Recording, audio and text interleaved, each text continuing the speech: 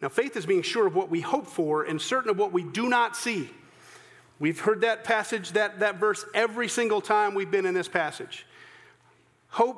Faith is being sure of what we hope for and certain of what we do not see. Now, the patriarchs, the people from Abraham on, God had made promises to Abram about Abram, who became Abraham, whose son was Isaac, one of sons is Jacob. They were believing God for other people, us actually. We are the recipients of what they had hoped for people to come before them. So there's something about faith that isn't about self, but it's about others. It's about that which will come later. So they were looking forward to what they hoped for and certain of what God had promised, but they're not going to see for themselves. Now, the author of the book of Hebrews, this is after Jesus, and we know that our hope is Jesus.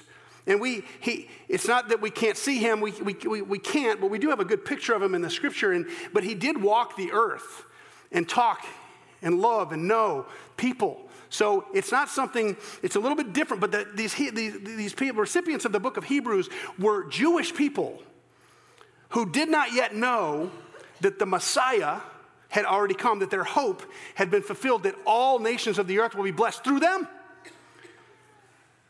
So this author goes through and he shows them all the different ways that the patriarchs of the faith had been faithful.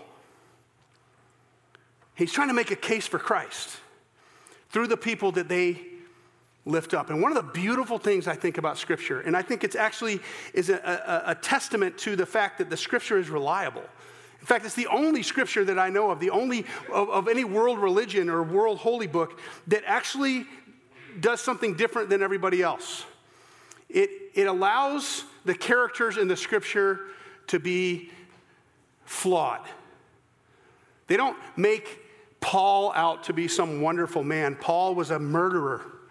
And they don't make Jacob out to be this saint. Jacob was a difficult, wonderfully talented and intellectual man, but he is full of flaws. Let's look at it for a second. Jacob, from the beginning, before he was even born, something went wrong.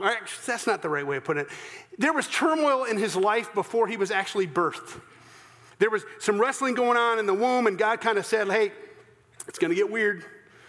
The older will serve the younger, and out of these two twins, two nations will be birthed, the Edomites and then what ends up being Israel. And here's... When Esau, the older one, the older brother of Jacob, when they're being born, Esau comes out and Jacob is hanging on to his ankle. I don't know about you, but I don't remember anything in utero. The fact that this guy had a will to you're not getting born before me. He comes out. God had already, in his foreknowledge, and even his predestined plan, he knew how this was going to work out. But it got weird. It got so weird that Jacob would walk around. As he grew up, he kind of stay close to camp, and he was in charge of a lot of the herds. And Esau was a hunter, man. And his dad loved him best because his dad was a hunter, and his dad loved the wild meat and that kind of stuff. So, but Jacob, his mom loved him more, and he hung around the herds a little bit more and walked around like this a lot. And one day Esau, I don't know if it was a day, it's probably a multiple day hunting trip. He was off. He was hunting and he came back empty-handed. And he didn't come back to the camp where mom and dad were. He came back to the camp where Jacob was kind of tending the herds, and he was kind of in charge of this particular area. And he comes in, he's so hangry, he's famished. He goes, I'm so hungry, I'm going to die. Give me something to eat. And Jacob, he had to have been scheming on this for months, waiting for his brother, who's a great hunter, to come back empty-handed, and he's going to play him. And so he goes, give me something to eat. Just give me something, red stew. Now, our Hungarian friends will be here in a couple of weeks, and I can tell you that I don't understand what red stew is. I'm not a big stew fan, but red stew I'm probably not going to touch. Because in Hungary last year, they gave us cold red cherry soup. I was raised right, so I ate it. But never again. Never again. Tummy issues. No, I can't. I'm not a soup or stew fan. But that's what Jacob had ready. And when Esau comes in, he goes, I'm starving. Give me some of that. Jacob says, all right, you can have some. For the small price of your birthright. Now, just so you know how birthright worked back then, oldest son gets double what everybody else gets. So if you have 12 sons, the inheritance gets divided up into 13 parts, and the first one gets 2 parts. 12, 13, number 1 gets 2. That's no big deal if there's 12. But if there's 2, one gets 2/3, the other gets 1/3. So Esau is willing to give up 1/3 of everything he's going to get when his dad dies for some stew. So he ends up saying, well, what is good is my birthright if I'm going to be dead anyway? He sold it out. So Jacob is a schemer. It goes on, and Jacob later on, when dad's getting old, he ends up living a lot longer than they thought. But when dad gets old, Jacob is there, and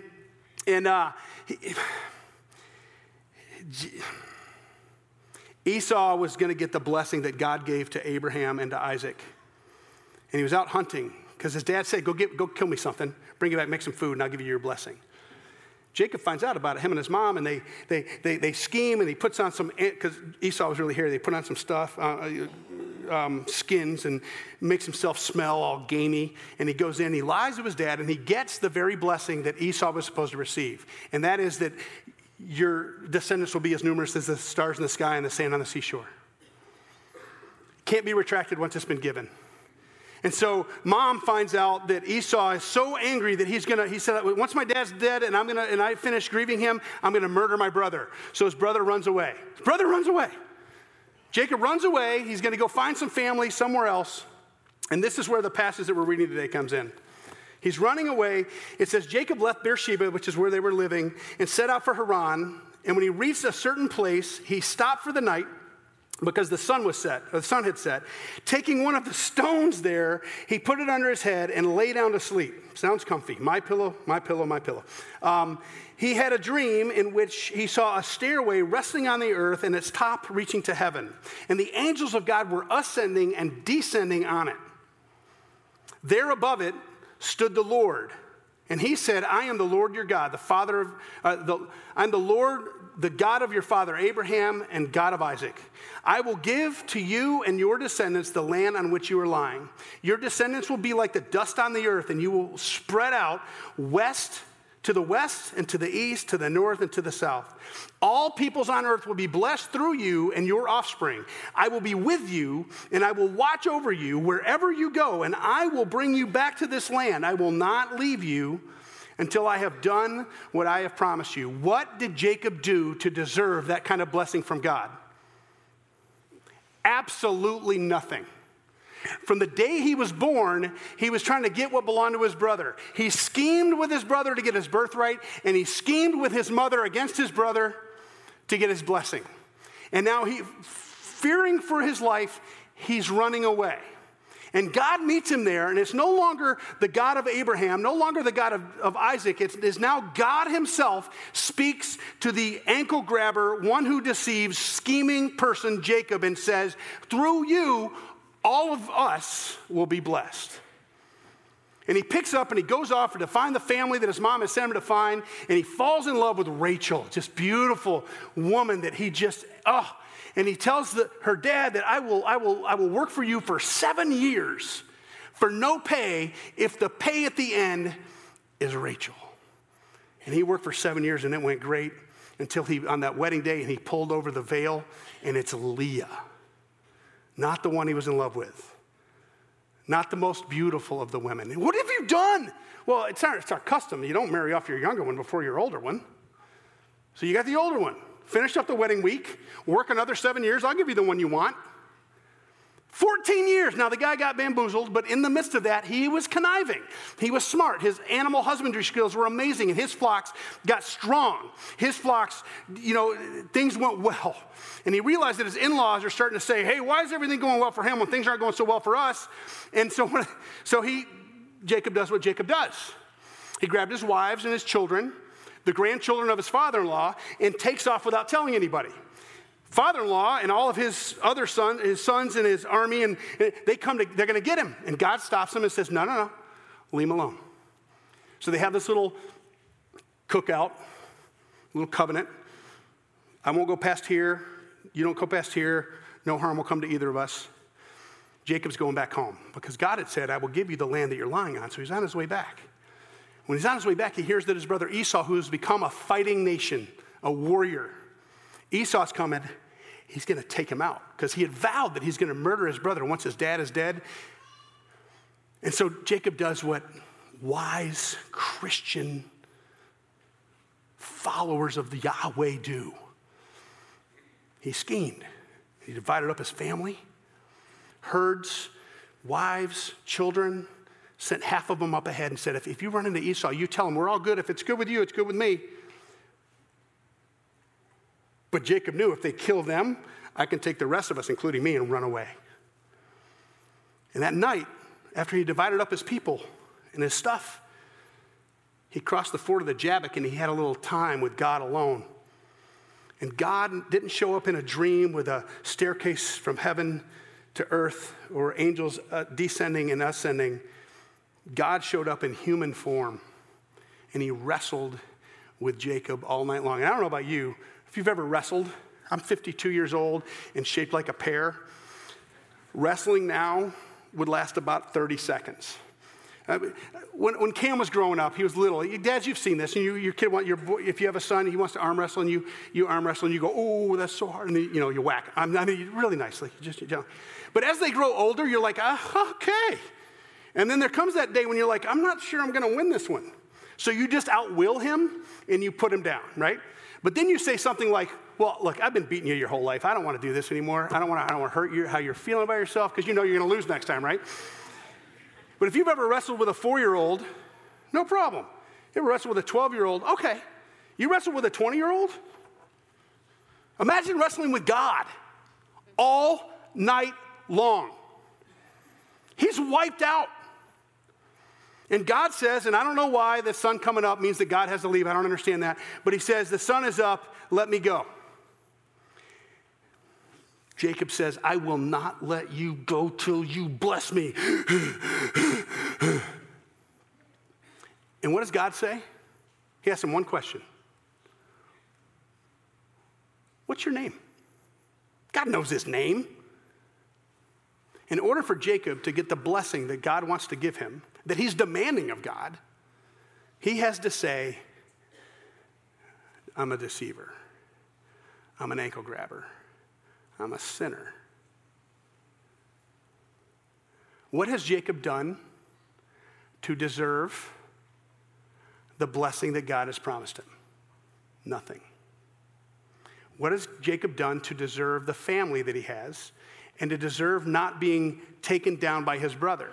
Nothing. After, in an audacious fashion, wrestling with God and demanding something from the God of the universe, what does he deserve? Nothing. But God brought him to a point, after a lifetime of scheming, strategizing, being an entrepreneur, being a hands-in-the-pocket farmer and animal husbandry, shepherd, God said, who are you really? And when Jacob admitted who he was, God changed his name and his character. He said, you will no longer be called Jacob, you will now be called Israel, because you have struggled with man and with God, and other than the dislocated hip, you've not been overcome. That's the moment that the nation of Israel was birthed. But I don't want you to miss why it was birthed. Jacob had to say, I can't do it. If you're a Jacob, and I very much am, if you have a mind that can understand most concepts, if you can run down the roads in your mind and plan for contingencies, if most of the time, now, yeah, you've been betrayed or you've been bamboozled or you've missed a few things, but overall, if you've got it figured out, God asks you one question. Who are you? Really? My mom, when I would talk back to her when I was a kid, she used to say, who do you think you are? Grab me by the ear. I brought you into the... No, she wouldn't have said something like that. My dad would have. But she reminded me that I came from someone, that I'm not as big a deal as I think I am. And God reminds every one of us that we're not as big a deal as we think we are. So if you think you have a leg up on other people, if you think you know what? God has touched you in a different way than everybody else. Praise God. But understand that if anyone's ever called you gifted, it means that someone has given you something you didn't develop for yourself. To be gifted means that someone gifted you something, and that's God. You cannot outthink God, out-strategize God. You can't outmaneuver God. You can't outthink God. You can't out-impress God. You can't out-intellect God. You can't out-philosophize God. You can't outdo God. Jacob could not outdo God. And what did God do? God made him a promise. He continued to scheme. He encountered him. He wrestled him until he was exhausted, till he came to the end of himself, and he said, "Who are you really?" So God is the one who initiated the interaction. He's the one that initiated the relationship. 14 to 20 years later, Jacob takes up his side of that relationship. Where are you in that journey? Last week, if you have that quiet, steadfast faithfulness, praise God. But if you're itchy, if you're restless, if you've got a brain that you can't turn off, if you're someone who you can't sit still because you have to keep doing, you're Jacob. And God has given you that mind. He's given you that intellect. He's given you that strategy. He's given you those instincts. And he wants to do something with them. And if you're continuing to try to outmaneuver God, I just want you to know that one day you're going to realize that there is indeed a God, and you're not it. He has initiated faith with you. He has initiated his story in your life. He has said that I will bless you, and he wants you to simply say, "I need you, God." Who do you think you are? It's not the question God asks. God asks you the question, who are you, really? And then he asks another, whose are you? Do you belong to yourself, or do you belong to God? Now, I doubt very seriously that you're ever going to be crossing the ford of the Jabbok at a place near Peniel and have God show up in bodily form and wrestle with you until you're exhausted and you have that last ounce of energy and you say, "I'm not letting you go till you bless me." But many of us do that every single day with God. I don't want to do it your way. Have you ever been in an argument with guys, in particular guys, have you ever been in an argument with your spouse and you know how to end the argument? Yep. I never meant for you to feel that way. I'm sorry that my actions have caused you to feel that way. Really. And I'll do my best to never treat you that way again. I understand why you feel that way. Would you forgive me for being the cause? It's over. It's over. But every now and then you just kind of go, "Not this time. Not this. I'm going to argue. I didn't mean to do that. So why am I in trouble for something I didn't mean to do?" 3.5 hours later, what do? Never meant to be the cause of that. I'm sorry. We do that with God. Whether you're male or female, we do it with God.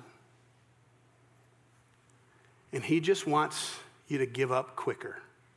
It's called submission. You know why? He gifted you with your intellect. He gifted you with your strategy. He gifted you with your instincts. He gifted you with your abilities. He gifted you with your resources. He gifted you with your ability to interact with other people. He's given you those gifts. But you know what he wants to gift you with? Faith. He wants to give you the one thing you cannot give yourself. The recognition that you are not your own, but you belong body and soul and life and death to your faithful Savior, Jesus Christ. He wants to change you from the inside out so that you're no longer Jacob, but you're Israel. One who works for, who contends with, but works for and works with God. He wants to give you the gift of faith that you cannot muster up on your own. He's already promised it. He's offered it. And he's waiting for you to come to the end of yourself so that you will say, yes, Lord. I'm going to end with this little illustration. There's a friend of mine years ago dying of cancer. Just a wisp of a man, someone I knew in seminary. While I was in seminary, excuse me. It had just eaten him from the inside out. I mean, he was just this, just a skeleton. How you doing, man? You okay? How are you? Are you okay with God? And he goes, I realize one thing. Everybody's naked before the Lord. I can't hide anything. Wouldn't it be wonderful, folks, if we all recognized that before we were about to meet him in person? That we're all naked before the Lord. All the flaws, all the warts, all the moles, all the scars, all the scheming. We're naked before God, as Jacob was when he said, tell me your name. Do you have the courage to humble yourself before the Lord instead of waiting to be humbled by him? I hope so, because the gift he wants to give you is faith. Let's pray.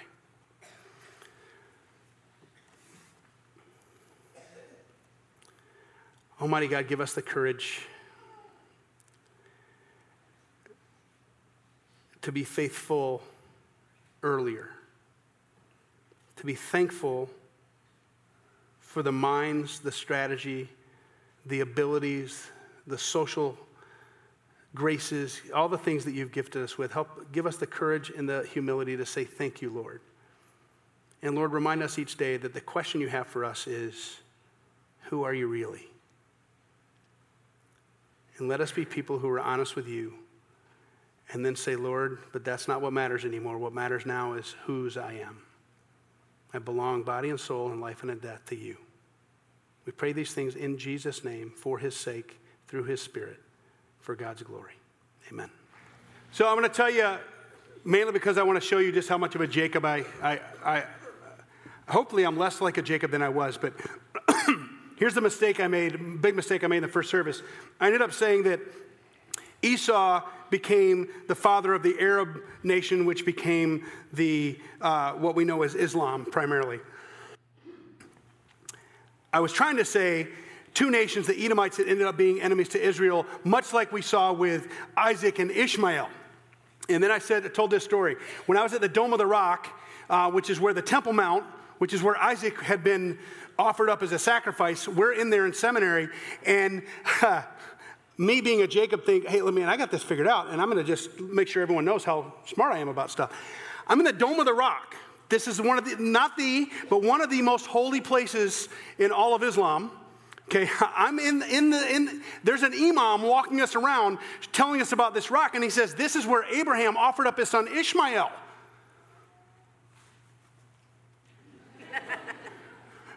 I was about to say that was Isaac, and my friend Bruce Mulder took my hand and went,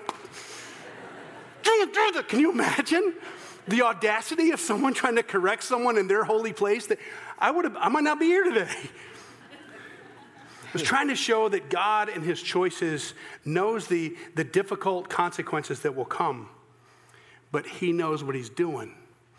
And if you join him in what he knows he's doing, there will be difficulty and frustration. There will be heartache and joy. But God's glory will be lifted up. His name will be praised. And all the peoples of the earth will be blessed because we say, yes, Lord. So folks, say yes, Lord. And if you think you got everything figured out, realize that God knows better than you do because he certainly knows better than I. And he will put people in your life that will go, no. The Lord bless you and keep you and make his face to shine on you, be gracious to you. The Lord turn his countenance toward you. That's a look on God's face. God smile at you and give you peace. And all of God's people say, amen. Go with and in the peace of Christ.